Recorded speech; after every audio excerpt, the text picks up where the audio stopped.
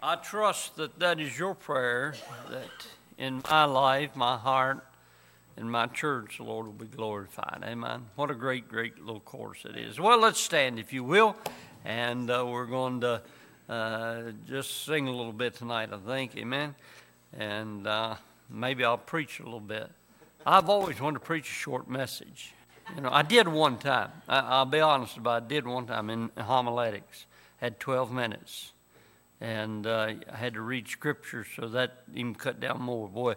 And every second you went over, it drops your grade. So I couldn't afford to miss anything on that one. Amen. Praise God. Brother Tony, come lead us in prayer and then lead us in song. Let's pray. Father, I thank you for the day. Lord, I thank you for being so good to us. Yes. Lord, for all that you do. Lord, all the blessings and the benefits that, Lord, we experience every day. Father, as a child of God, Lord, the things that we have right now, Lord, the things that lies ahead, Father, the things that haven't even entered the heart of man, yes. Lord, that what lies ahead for those who love the Lord. And yes. Father, I thank you, Lord, that I'm part of the family of God. Amen. Lord, not because of me, Father, but because of the Lord Jesus Christ, yes. And his love, his willingness, Lord, to die in my stead, to take my place.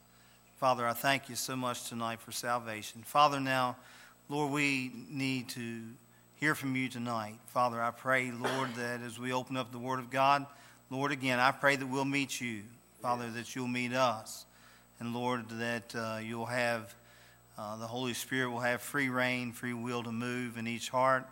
The Lord Jesus Christ will be high and lifted up. And God the Father will be honored and glorified in all that we do. And Lord, we give you the praise for it all. For it's in Jesus' precious name. Amen. Amen. Take your hymnal. Go to page 586. 586. We'll sing verses 1, 2, and 4. 1, 2, and 4.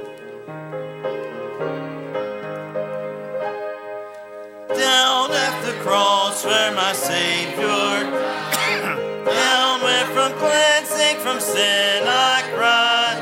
There to my heart was the blood applied. Glory to his name. Glory to his name. Glory to his name. There to my heart was the blood applied. Glory to his name. I am so wondrously saved from sin. Jesus so sweetly abides within. There at the cross where he took me in. Glory to his name. Glory to his name. Glory to his name. There to my heart was the blood applied. Glory to his name. Come to this fountain so rich and sweet. Cast thy poor soul at the Savior's feet. Plunge in today and be made complete.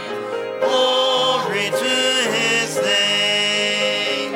Glory to his name. Glory to his name. There to my heart was the blood applied. Glory to his name. Amen. You can be seated. Boy, there's an invitation right there in that song to come to the Lord Jesus, isn't it? Oh, precious fountain that saves from sin. And then he says in verse number 4, come to this fountain, so rich and sweet. Cast thy poor soul at the Savior's feet. Plunge in today and be made complete. Glory to his name. Boy, if you don't know the Lord Jesus, today's the day of salvation. Amen. And so we're going to go to the Lord in prayer for the offering. And how about Brother Terry lead us in prayer for the offering? Would you please, sir?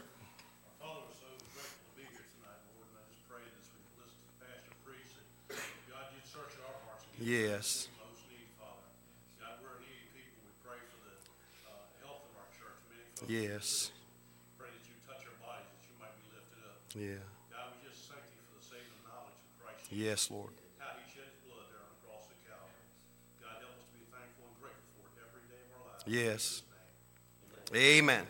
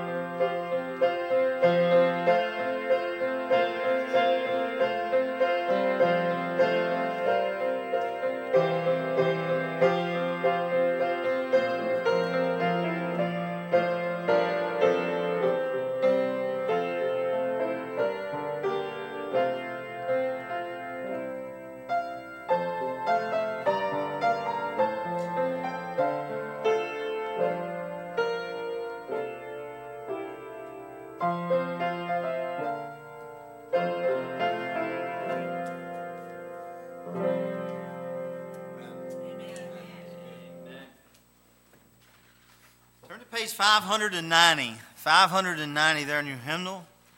Just remain seated and we'll sing verses 1, 2, and 5. 1, 2, and 5.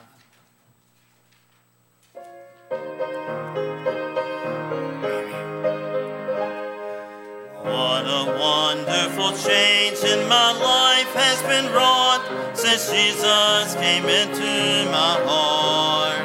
I have light in my soul for which long I had sought since Jesus came into my heart. Since Jesus came into my heart. Since Jesus came into my heart. Floods of joy o'er my soul like the sea billows roll. Since Jesus came into my heart, I have ceased from my wandering and going astray. Since Jesus came into my heart, and my sins which were many are all washed away. Since Jesus came into my heart, since Jesus came into my heart, since Jesus came into my heart, floods of joy o'er my soul like the sea billows roll. Since Jesus came into my heart, I shall go there to dwell in that city I know. Since Jesus came into my heart, and I'm happy, so happy as onward I go. Since Jesus came into my heart, since Jesus came into my heart, since Jesus came into my heart, floods of joy o'er my soul like the sea billows roll. Since Jesus came into my heart.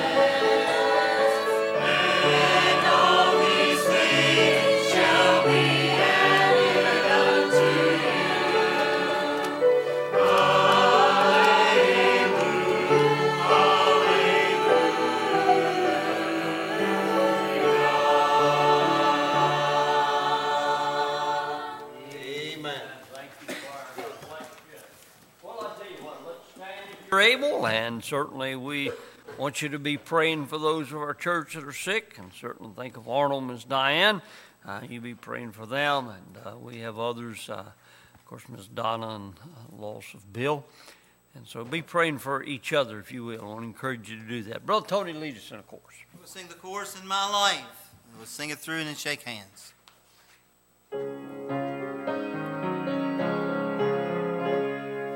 In my life, Lord, be glorified, be glorified.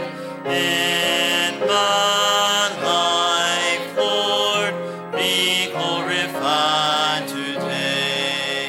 Amen. Shake hands.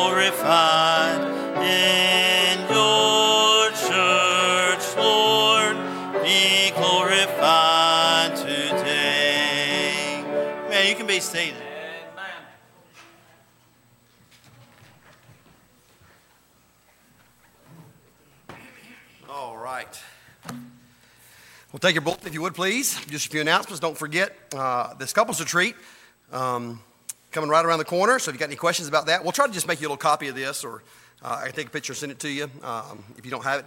Anybody have this that's going on the couples retreat? Okay, I may need it. Okay, all right. So everybody needs it. We'll get it to you. Okay, get some copies and get it to you. We'll look in your bulletin. And so if you weren't able to be in that meeting this morning for the missions trip, if you can just get with me, I'll just go over a few things with you on that. And then be praying for our rally in the valley on Friday. Brother Steve Pickett will be with us. Excited to have him. And he always keeps us laughing, that's for sure, when we got to lunch or supper or something like that. But he's a good fella. Looking forward to having him. So be praying for the meeting. And then this bridal shower on Saturday, the 27th at 11 o'clock. And is there still a sign-up sheet down here, I think? Yeah, underneath one of the boxes. You can see it there. It's there. So sign up for your plan on coming to that. And then anniversary Sunday, and that's next Sunday, 42 years. Boy, that's a lot to be grateful for. God sure has been good, and sure I'm thankful for Pastor's faithfulness and his family over the years. So be praying for the meeting. Brother Steve will be staying over, so we'll have a combined Sunday school up here for the teens on up, and we'll have all the tables and stuff set up downstairs. And if you could please bring a meat, a side, and a dessert. Not just a meat, not just a side, not just a dessert. A meat, a side, and a dessert. That'd be helpful. And we'll have a good time of fellowship. And then no PM service. And then I wanted to remind you, too, we actually printed some new safety team schedules. Did a couple of adjustments with a couple of people on there. Nobody's really changed as far as your spot except for 2 people. And they know about that. But we did print a new schedule to reflect that. And so they're in the lobby there. You can pick those up. And then you see the couples retreat. The Rochester family will be with us the Sunday after the couples retreat on the 4th. Both services, AM and PM. And so we've been praying for Chloe I want to say Chloe or Coley, but it's Chloe, right? Right. And I've got a Coley on my bus, and I've got a Chloe on my bus, and then we've got Chloe Rochester. So be praying for her. But this will be a good opportunity to encourage them. Do this in both services, like I said, then teachers meeting on the 4th there. And then, how many of you guys, if we took the bus to Richmond on that Wednesday, the 21st, would be interested in going? Maybe not. This is not a commitment to go, but you'd be interested. Say, man, if I could work it out, I'd probably go to that.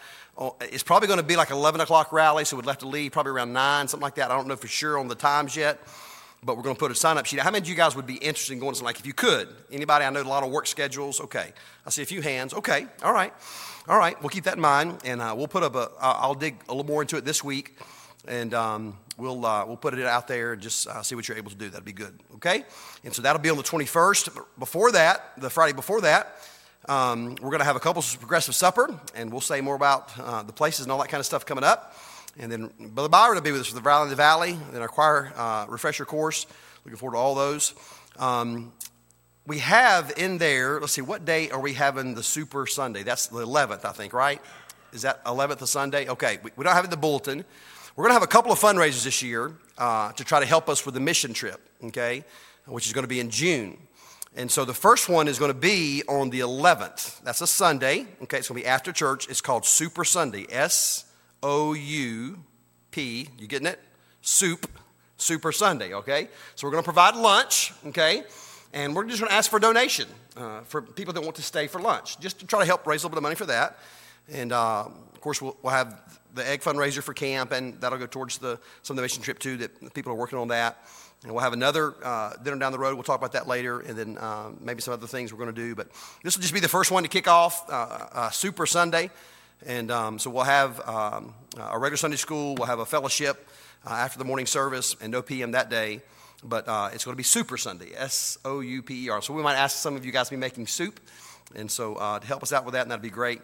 And some things go along with it. So please remember that, and maybe write that down. We'll get to the bulletin next week. And then you see those other things there. Happy birthday this week to Miss Jessie, and Brother Ryan, and Camden has a birthday this week. Congratulations to all these folks. Happy birthday, all right? All right, why don't you stand with us one more time? And Tony's going to come lead us in one more song. Page 612, 612, verses 1, 2, and 5, 1, 2, and 5.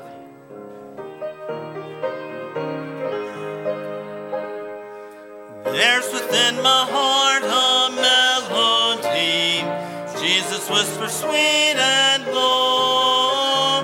Fear not, I am with thee, peace be still, in all of life's ebb and flow. Jesus, Jesus, Jesus, sweetest name I know, fills my every longing, keeps me singing as I go.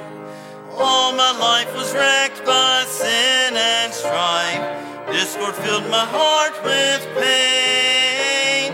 Jesus wept across the broken strings, stirred the slumbering chords again. Jesus, Jesus, Jesus, sweetest name I know, fills my every longing, keeps me singing as I go. Soon he's coming back to welcome me, far beyond the starry sky. I shall wing my flight to worlds unknown, I shall reign with him on high. Jesus, Jesus, Jesus, sweetest name I know, fills my every longing, keeps me singing as I go. Amen. You can be seated. Amen.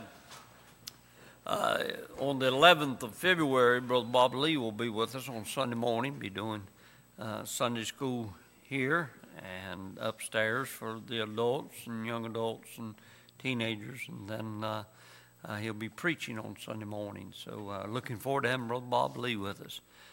Robert E. Lee, all the way from Appomattox, Virginia, amen.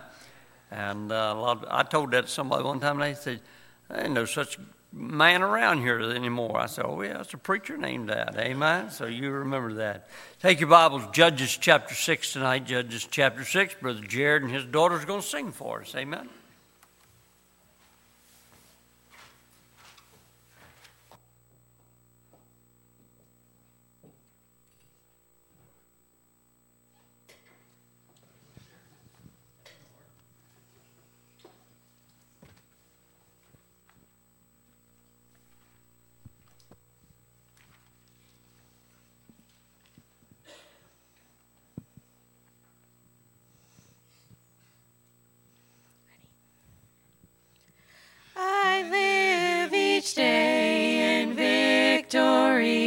Because of the one who lives in me, I found every promise he ever made, Jesus will keep. Walk by my side in deserts dry, loved me and held me when I cried. So let me sing you one more song in case I leave. I know how I made it. I know how I made it. I made it by God's amazing grace. Steps that are slower now I've taken, each one by faith. Standing on Jordan's stormy shores, I'll lift my trembling voice once more. I know how I made it. I know how I made it. I made it by God's amazing grace. God's children are leaving one by one, passing this way and going home. Signs of the time reveal that we don't have very long. But each one who stands upon this shore, waving goodbye as they rejoice, glory to God, will leave here singing that same sweet song. I know how I made it. I know how I made it. I made it by God's amazing grace. Steps that are slower now I've taken, each one by faith. Standing on Jordan's stormy shores, I'll lift my trembling voice once more. I know how I made it. I know how I made it. I made it by God's amazing grace. Standing on Jordan's stormy shores, I'll lift my trembling voice once more. I know how I made it. I know how I made it. I made it by God's amazing grace.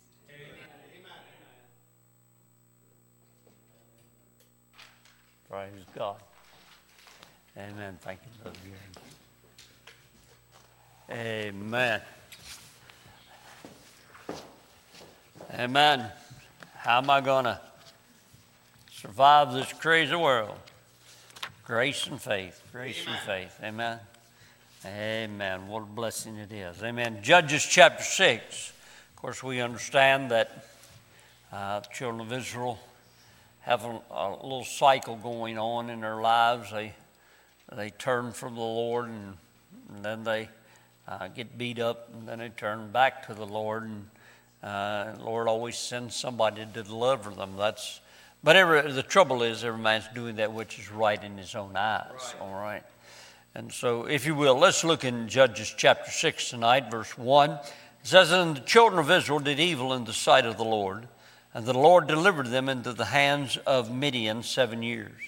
And the hand of Midian prevailed against Israel, and because of the Midianites, the children of Israel made them dens which are in the mountains, caves, and strongholds.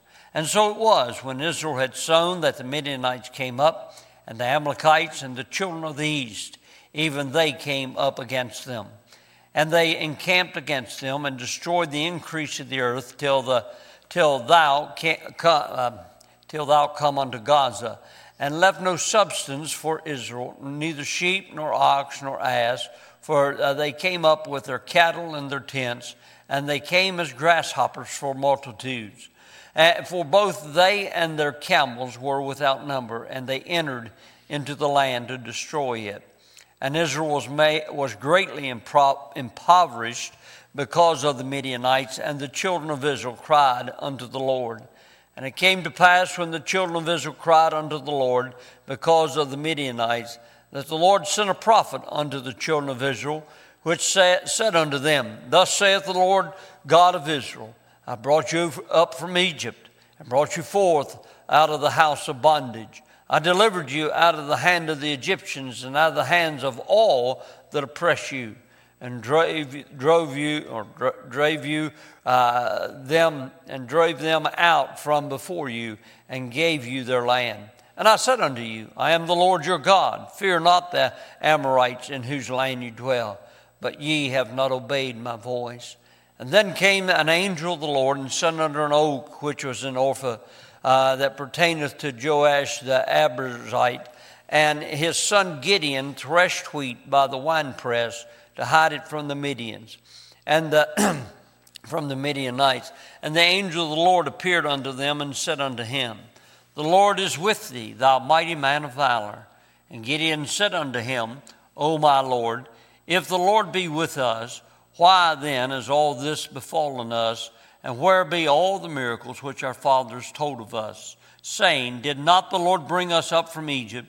And now the Lord hath forsaken us, and delivered us into the hand of the Midianites. And the Lord looked upon him, and said, Go in this thy might, and thou shalt save Israel from the hand of the Midianites. Have not I sent thee?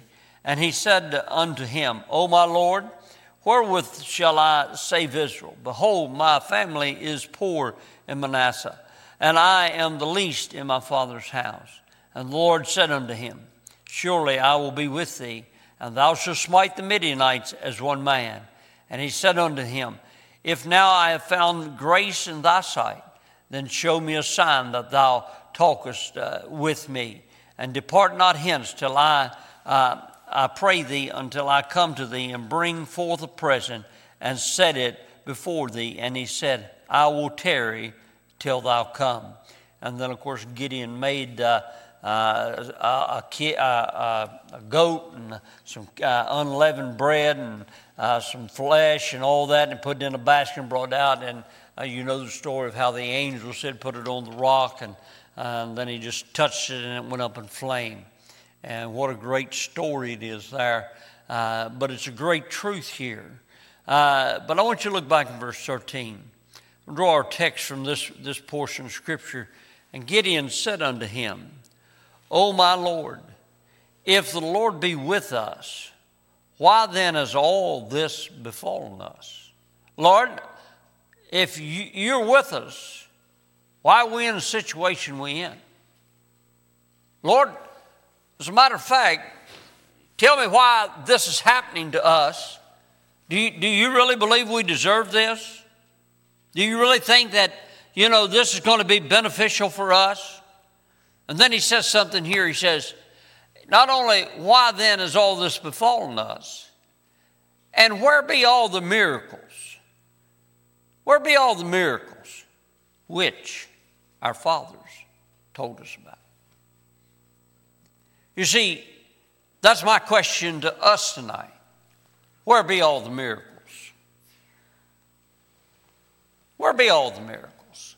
Gideon wants to know where are all the great God-given victories that they had seen in the past. I mean, it had already been told how God had brought them out of Egypt, and you know the miracles of Egypt. You know that God sent a man by the name of Moses, and he said to Pharaoh, you better let my children go. And Pharaoh, being the king that he was, said, I am God here. You take a hike, little boy. He knew who Moses was. He'd heard about Moses. But he also knew that Moses, my dear friends, was a murderer. And I'm not paying any attention to you. you don't scare me one bit. You can't make me let you go, and I'm not going to let you go. How you think I'm going to build all I'm going to build if I let you go? But notice, if you will, that in the midst of this depressing time, look what it says in verse 11. It says, "And there came an angel of the Lord and sat under an oak, which is an Ophrah." And it says that his son Gideon threshed wheat by the winepress. Now, by the winepress. Now, notice why. To hide it from the Midianites. It was harvest time, and I know Gideon was looking forward to a bountiful harvest, but he knew that, hey, the Midianites were on their way, and so what did he do? He pretended that he was down at the wine press. He was trying to deceive them, trying to hide what he was doing from them. And yet, you know what? We see that God uses one thing. God always has a wine press for his people. He always knows how to press us. You say, well, Brother Rader, they weren't pressed, they were oppressed. Well, sometimes God has to really, because of hard-headedness and worldliness and all that. As a matter of fact, if you notice that Gideon really was doubting God. Gideon was really, as he raised these questions, where be the miracles that we've heard about from our fathers? Tell me, where are they? Why are they not in our day? Why are we living like we are living, scared to death, running from the enemy, hiding ourselves, when we are the children of God?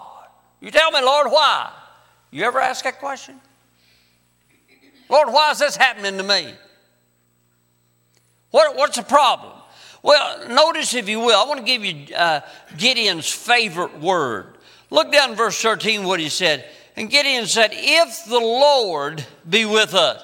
Now look again in verse 17 what he said. And he said unto him, if now I have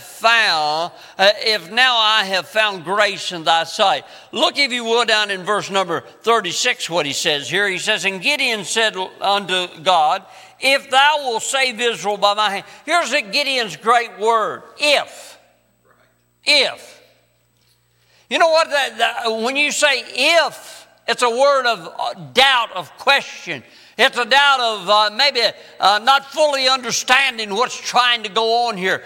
And so Gideon, my dear friends, when God squeezed Israel, the only thing Gideon can say is, if, Lord, you're with us, where's the power? If you, Lord, are the God that you say you are, why are we here? I want you to know tonight that, my dear friends, where be all the miracles that we heard about? I'll take a step further. Where be all the miracles that Victory Baptist Church has experienced? You see, it's got to be a personal matter. And that's really what God's getting to here. Get in. I want you to know something. This is kind of personal. Well, what were some of the hindrances of the miracles? What prevented the miracles from coming? What prevented God from working? You know, there was a time when Jesus did just a few simple miracles. Why? Because of the unbelief of the people. Well, look, if you will, I'll give you some things tonight that hindered the miracles from coming. You know, a miracle is something that you can't explain any other way than that was of God. That's what a miracle is. When Moses parted the Red Sea, everybody looked back and said, look what God did. They didn't say, boy, look what Moses did. They said, look what God did. When Joshua, my dear friends, was in battle and the sun stood still for almost a day, everybody looked around and said, boy, look what God's done. He's given us daylight to get this great victory. What hinders us from seeing the miracles? What hinders you from seeing miracles in your own life? You see, the reason I'm saying that is because I'm asking me that same question. What hinders us from seeing the miracles? Well, if you look in verse 1, we see one reason, and that was Israel's apostasy brings them to servitude. Israel did evil in the sight of the Lord. Now look back in verse 31 of chapter 5. It says, let all thine enemies perish, O Lord, but let them that love him be as the sun when it goeth forth in his might. And the land had rest 40 years. 40 years of rest. Now Israel has followed the pattern that they always followed. They when they get in trouble, they whine and they complain, they cry unto God, and God in His grace and God in His mercy delivers them, and the way He delivers them is He always brings a judge or a savior as they are declared, or a deliverer as it's spoken of. And these men that are right with God, walking with God, living for God, and being able to fight for God, you know what they do? They deliver them. But you know what the heart of the matter is that the people just simply didn't believe God. That's the trouble. They didn't believe him. You say, well, how do you know they didn't believe him, Brother Ritter? I'll tell you why they didn't believe him. Because they started doing what? Worshiping other gods. Oh, you can talk about all you want about how much you believe God and how much you love God, but the proof of the pudding is in the fact that, hey, whom do I serve? Oh, you see, the servitude that they faced was because of their own lack of commitment to the Lord. Their own desire was that, hey, we're going to do what we want. You're not going to tell me, preacher, what I can do and what I can't do. And I'm not going to try to tell you what you can do and what you can't do. But I'll tell you one thing, God will tell you. And when He gets through beating the stuff inside of you, I won't have to say a word. Now, I'm not trying to be mean tonight. I'm trying to be right, truthful and forthright with you in the simple fact that, you know what? Where be all the miracles? Why is all this befallen us? I'll tell you why. Because maybe somewhere in your life there's a room or a little space that is not dedicated to God, is not what God wants. But notice, not only are the Israel's turning from the Lord brought them to servitude, but notice they faced a strong enemy. Look in verse 2. And the hand of Midian. Now you understand that the Midianites were the sons of Abraham by Keturah, his concubine, or his wife. After Sarah passed away, then Abraham remarried and raised up children there. And so this is the group.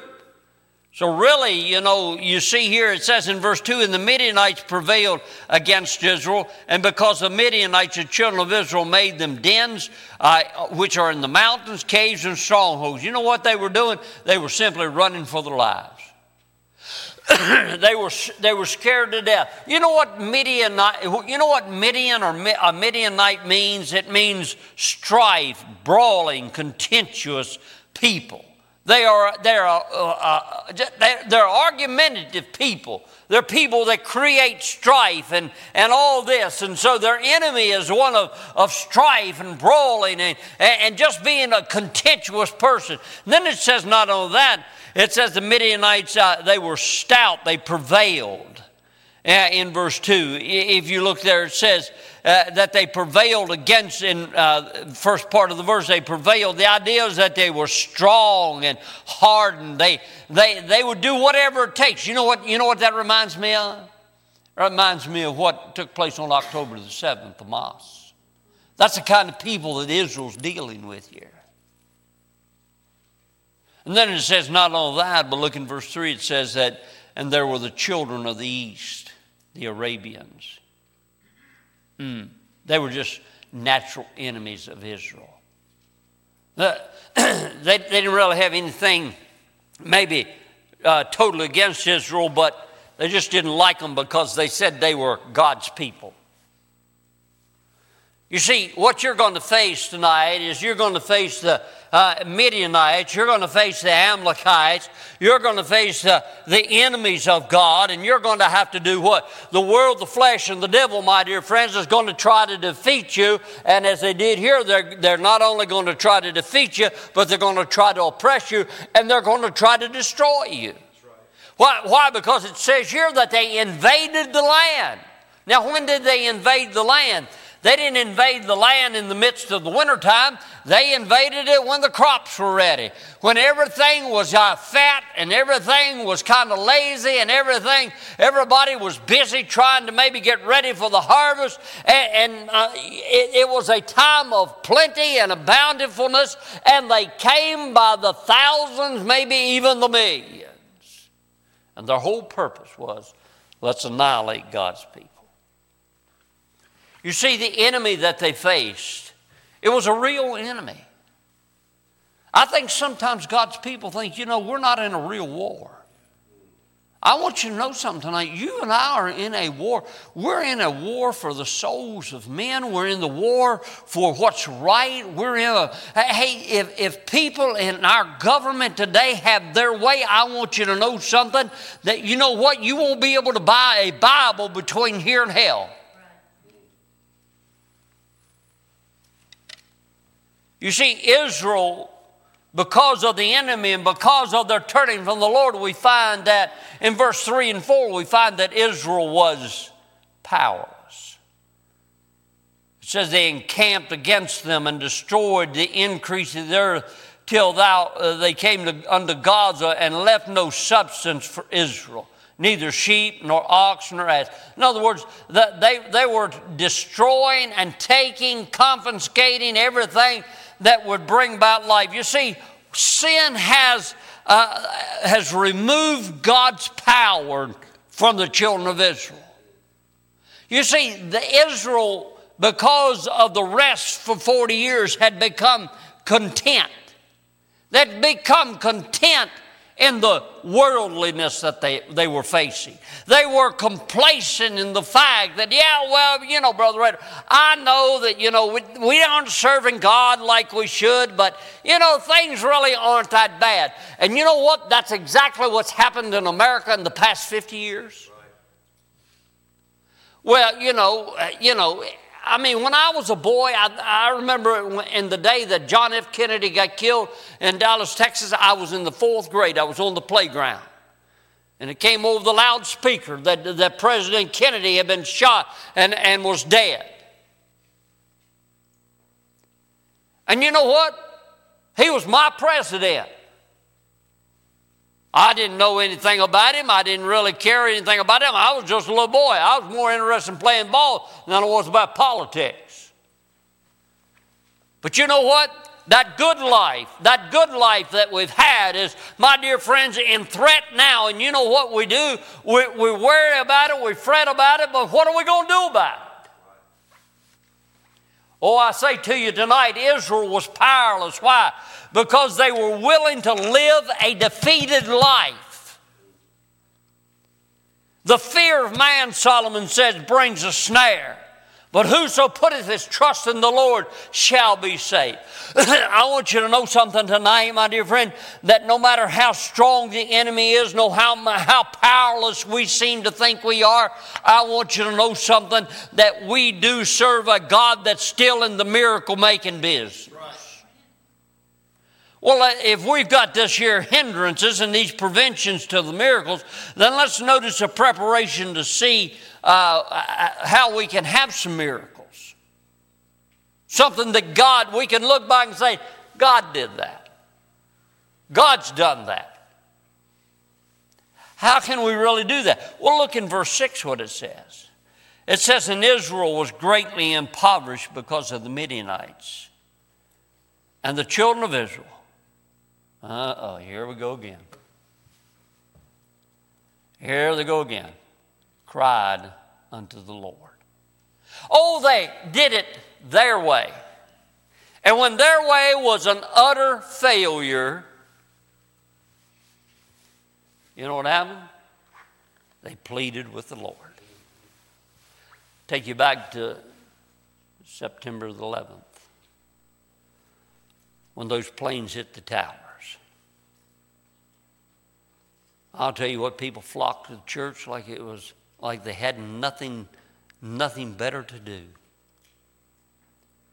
But the further we got away from the devastation and all that was associated with that day, you know what? Pretty soon, everybody went right back to their old way. I want you to know something tonight. That, you know what? Israel pleaded with the Lord during verse 6. They cried. And you know, aren't you glad tonight that you have a God that no matter how much we blow it, how much we turn away from Him, you know what? As the psalmist says, if I regard iniquity in my heart, the Lord will not hear me. But oh, my dear friend, when you turn in humility and you turn in grace and you turn and you get things and you start confessing things and getting them right with God, God says, I hear that. You see, what's the need tonight? Not in Washington, D.C., but in Augusta County and Victory Baptist Church, there needs to be some pleading with God. There needs to be some times when we say, Lord, I'm just going to be honest with you. I don't understand why this has fallen. I don't know where the miracles are, but Lord, I know one thing, that if it's my fault, if it's me, I want you to do something. I want you to show me what I can do to turn things back. I want to get right with you, Lord. But notice, if you will, when they began to plead, and they began to pray, and they began to cry, and they began to beg God, look at His response. Look what it says in verse 7. And it came to pass when the children of Israel cried unto the Lord because of the Midianites, that the Lord sent a prophet to the children of Israel. Oh, man, another preacher, just what we needed. Lord, don't you have anybody else that you could send besides this guy? That's the way a lot of people feel about it. You said you wanted help? Here's the person that's going to help you. He's not your enemy. He loves you. He cares for you. And He wants the best for you. God sent a prophet to them. And notice the message that the prophet gave. It said, which said unto them, Thus saith the Lord God of Israel, I brought you up from Egypt. I brought you, what? You forth out of the house of bondage. He's reminding them that, hey, I delivered you from the slave market of sin.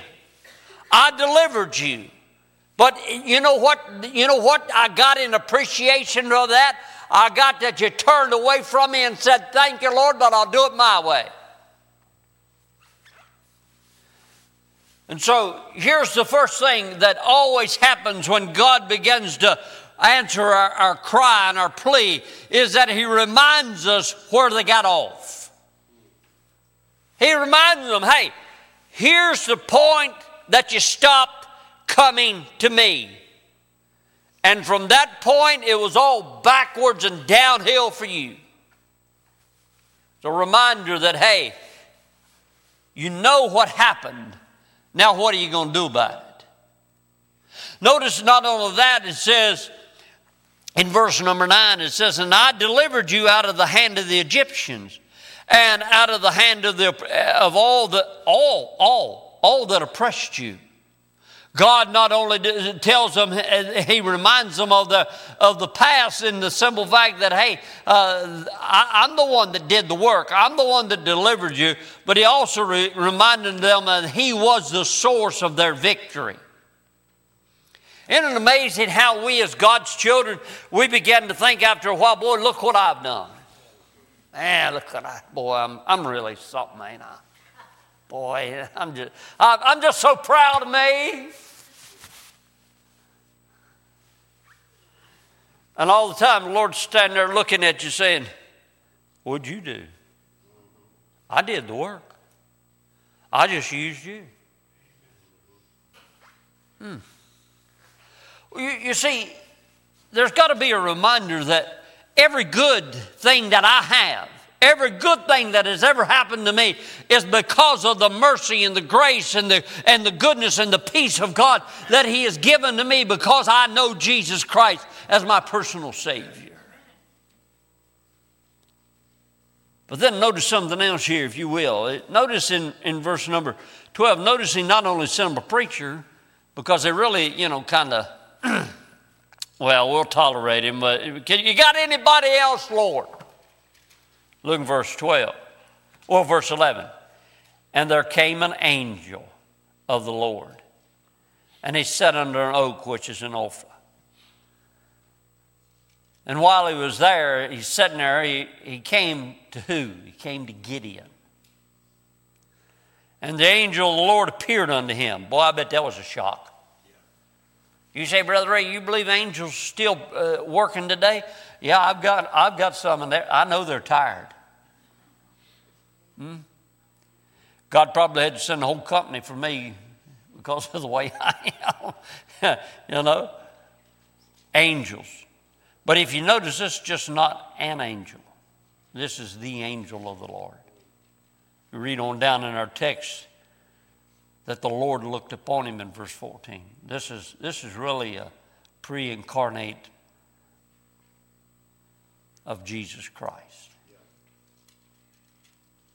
Now, I'll come back to that in a little bit.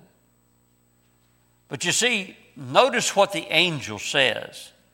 The Lord is with thee, thou mighty man of valor. I bet old Gideon said, me? You talking to me? Hey, I'm down here by the threshing floor. I'm not out there on the threshing floor. I'm down here by the wine press because I fear what's going to happen when they find out what I've got. A mighty man of valor? Aren't you glad tonight that God can see you for what you are really worth? Good. Amen. Mighty man of valor. Oh, as a matter of fact, he says, and in verse 14, the Lord looked upon him and said, go in this thou might, and thou shalt save Israel from the hand of the Midianites. Have not I sent thee? Oh, Gideon, you know what the trouble is?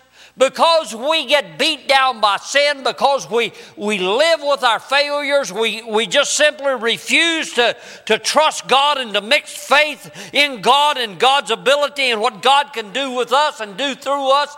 I want you to know something tonight that Paul said, wherefore, my beloved, as ye have always obeyed, not as in my presence only, but now much more in mine absence, work out your own salvation with fear and trembling, for it is God which worketh in you both to will and to do His good pleasure. Oh, I'm so glad tonight that you know what? God says, hey, I know what I can make you. I know what you're capable of. I know what you're going to do. Why? Not because of who you are, but because of who I am. I am with you. That ought to settle it. But Gideon, the wimp that he was, and if he was a wimp, what about me and you? Because the last time I checked, my name wasn't written in Hebrews chapter 11. His is. You see, we see here tonight that God declares a view of Gideon, thou man of valor, and yet Gideon really, here's the trouble. Gideon said, I'm a mighty man. He wasn't a mighty man in the minivan, was he? He was a mighty man. Kenny's a mighty man in the minivan. But really his trouble was, oh, you say, well, Brother Rader, he had a low self-image. Well, I'm sure he did. You say, well, Brother Rader, he just wasn't thinking positive. I'm sure he wasn't. Why? Here's the reason. His heart wasn't where it should be. And when I allow the devil, the world, and the flesh to defeat me, you know what it is? It's just a simple matter of the heart. You say, what do you mean, Brother Rader? I think really Gideon's confidence was in himself and not in God. Where be all the miracles? Gideon, you left God, and God let you wallow in your misery. But notice, if you will, the enabling of the servant of God here. God's promised him, I'm with you. But notice in verse 14, and the Lord looked upon him and said, go in this thou might. I'm not a mighty man. You must be talking to someone else, Lord, not me. Let me share with you some things that I believe that the reason the angel, the Lord Jesus, told him to go in his might. First of all, I believe it's really hard to see that Gideon had any might to go in. But the angel of the Lord, I don't believe, was really mocking Gideon when he told him this, go in this might of yours. Gideon had the might of the humble. He had the might of a humble man. Threshing wheat on the winepress floor. He was humble. Not only was he humble, but he had a might of the caring. Because he cared how a whole lot about the low place that Israel was. And then we see not only that, but Gideon had the might of knowledge. Because he knew that God had done great things in the past. And the trouble with us is that we live in the past. Look what God has done back there. Look what God did for me here. Look what God has done in the past. But what about today? What about tomorrow? Do you really expect God to do a miracle today, to do a miracle tomorrow? Our trouble is that we get content. Life is good. Life doesn't have any burdens. Don't worry, there's a few coming. But Gideon had the might of knowledge because he knew God had done great things in the past. But Gideon had the might of the spiritually hungry because he really wanted to see God do some great works again. I can imagine, and this is my sanctified, I hope it's sanctified imagination. Old Gideon down there at the wine press, he's, threshing wheat, threshing barley, whatever he is threshing, and he's standing there saying, Lord, boy, I don't understand all this. Why do I have to do this here? Why can't I do that over at the threshing floor where everybody can see the bounty and the blessings and we can have a great time? And Lord, I just don't understand all this. Lord, it's really getting on my nerves being down here by myself. And you get that old, I'm the only one doing anything for God complex like Elijah. You see, Gideon had a spiritual hunger. Do I really have spiritual hunger? Do I really want to see God do something? Do I really want to see God do something? Or am I just going to ride easy street? I was reading about King Hezekiah this morning. And old Hezekiah was a mighty man of God, he was. I wish I could pray like old Hezekiah could.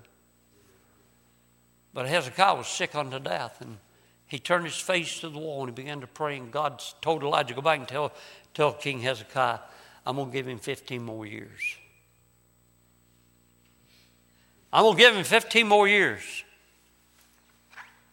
The sad part of it was, God kept his end of the bargain, and Hezekiah didn't do a thing with it.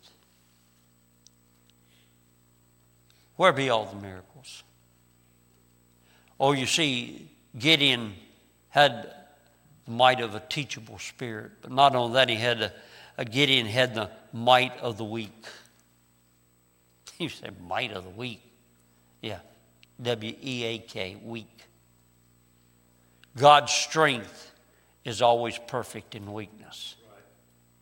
Right. Gideon, you're a mighty man. Well, that's debatable, Lord. We'll see, won't we? Well, Gideon, you know what? You're going to beat these people. I'm with you. You're going to beat them.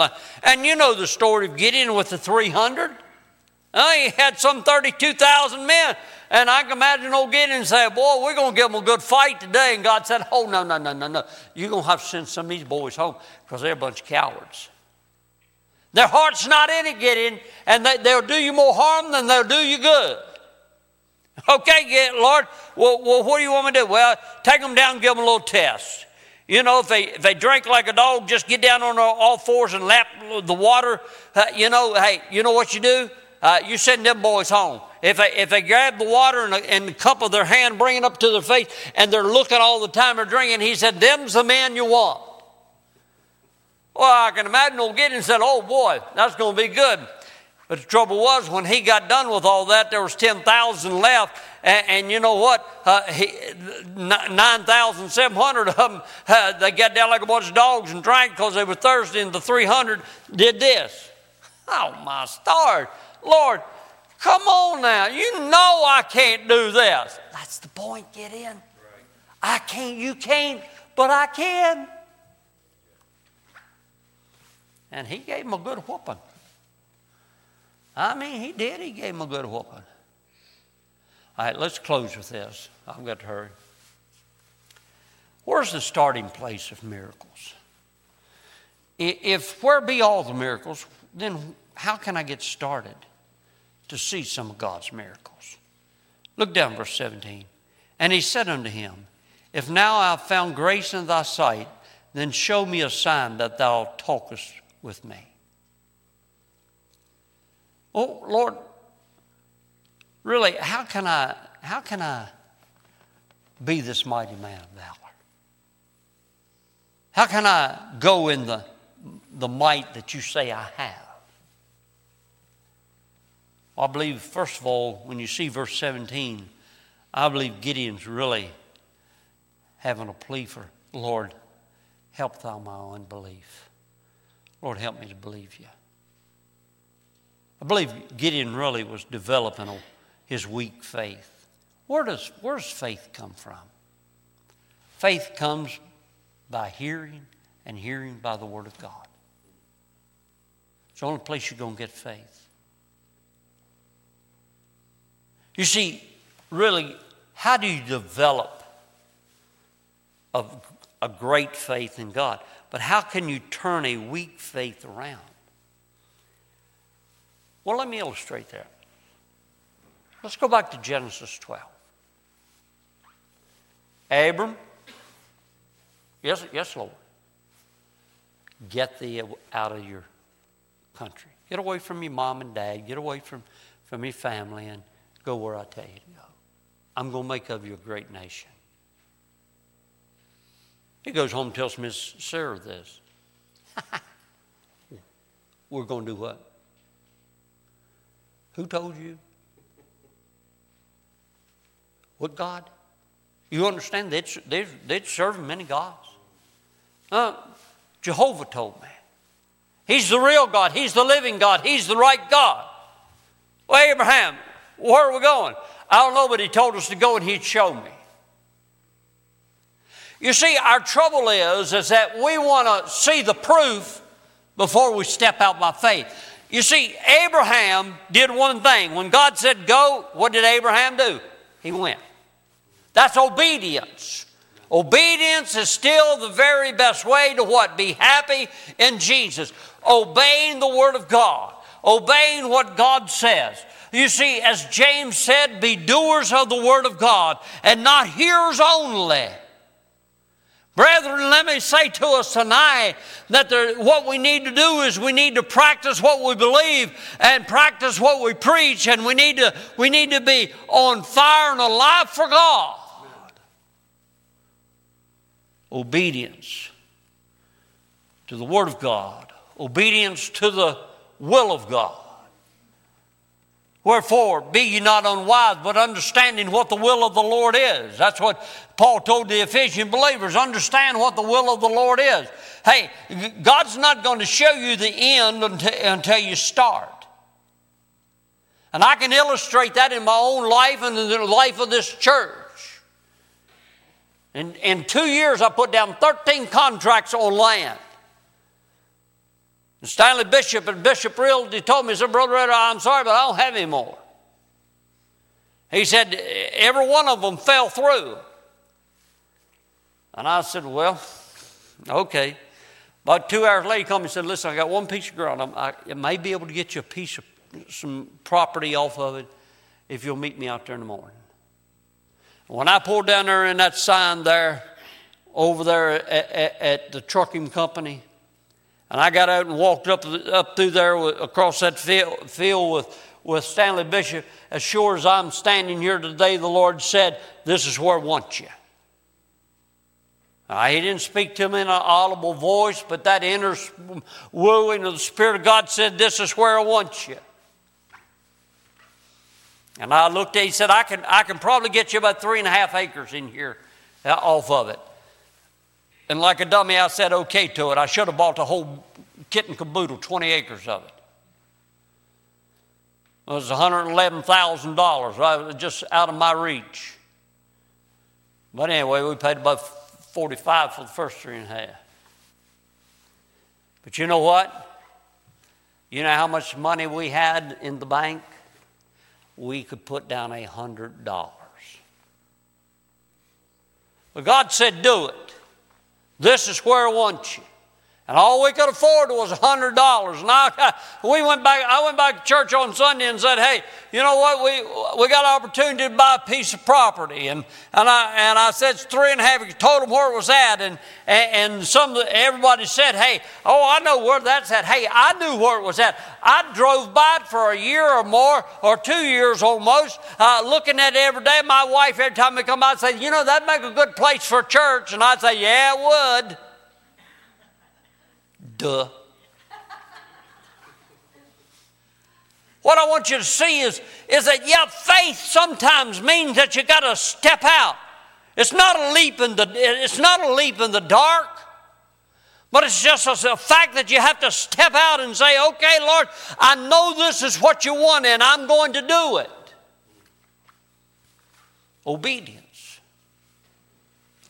But then we see, and I don't have time to develop it, in verse 18, Gideon not only develops a weak faith, but Gideon worships and tries to worship the Lord. And I don't have time to develop that. He worshiped the Lord. And you know what? Let me ask you a question tonight. What hinders your worship? What hinders your worship? You see, you're never going to see God do anything great in your life when you're not right with God or you're not right with the brethren.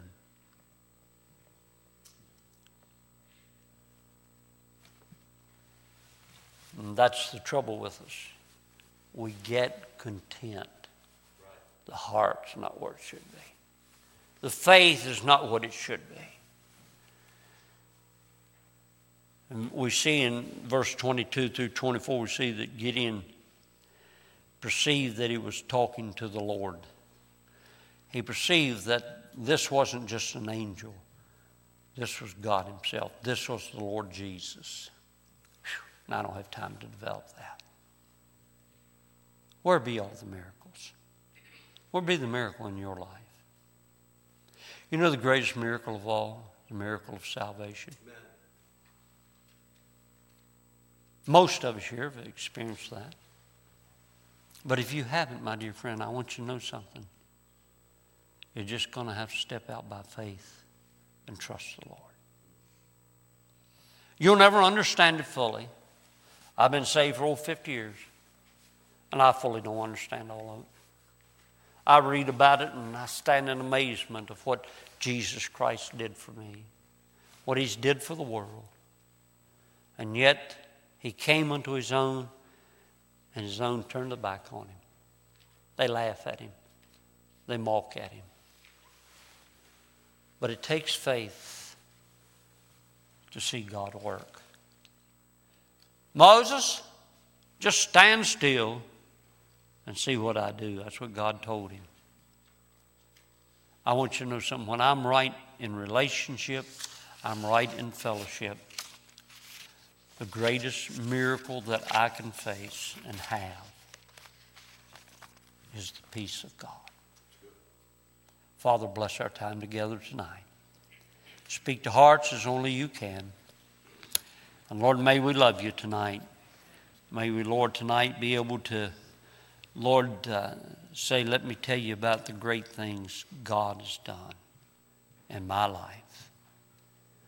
And Father, you have your will and way.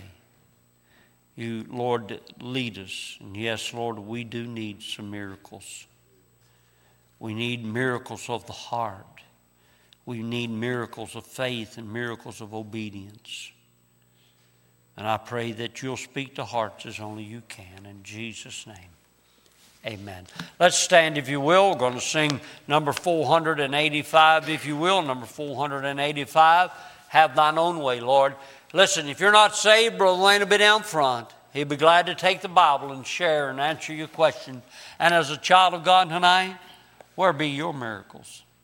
Why has all this befallen us? You're the ones that got the answer, not me, as we sing.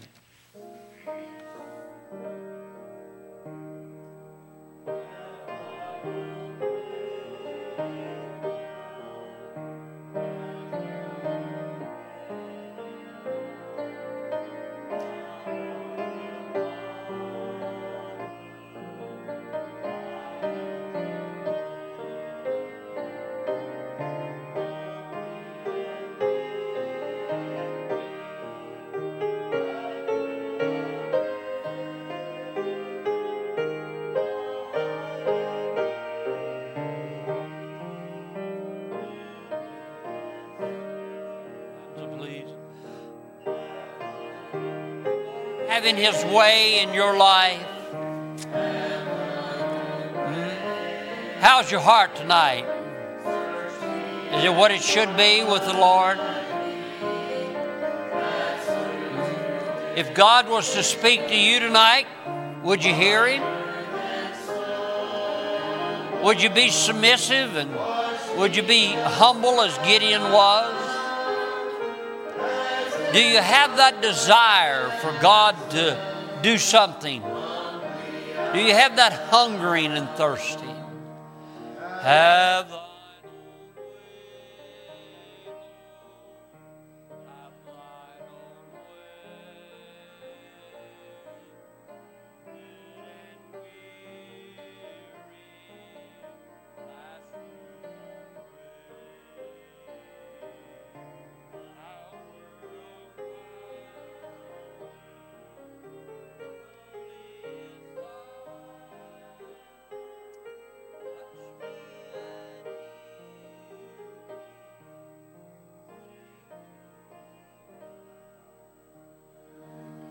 And our Father, we thank you for your word. I pray tonight, Lord, we'd be able to answer that question, where be all the miracles? Where be all the miracles that our forefathers told us about? Where be all the miracles of salvation, of surrendered lives? That's all God was asking from Gideon. Just surrender to me. Lord, I pray you'd help us to be obedient. And Lord, may we love you more than we love life itself. And we'll love you and thank you in Jesus' name. Amen. Amen. God bless you tonight. Amen.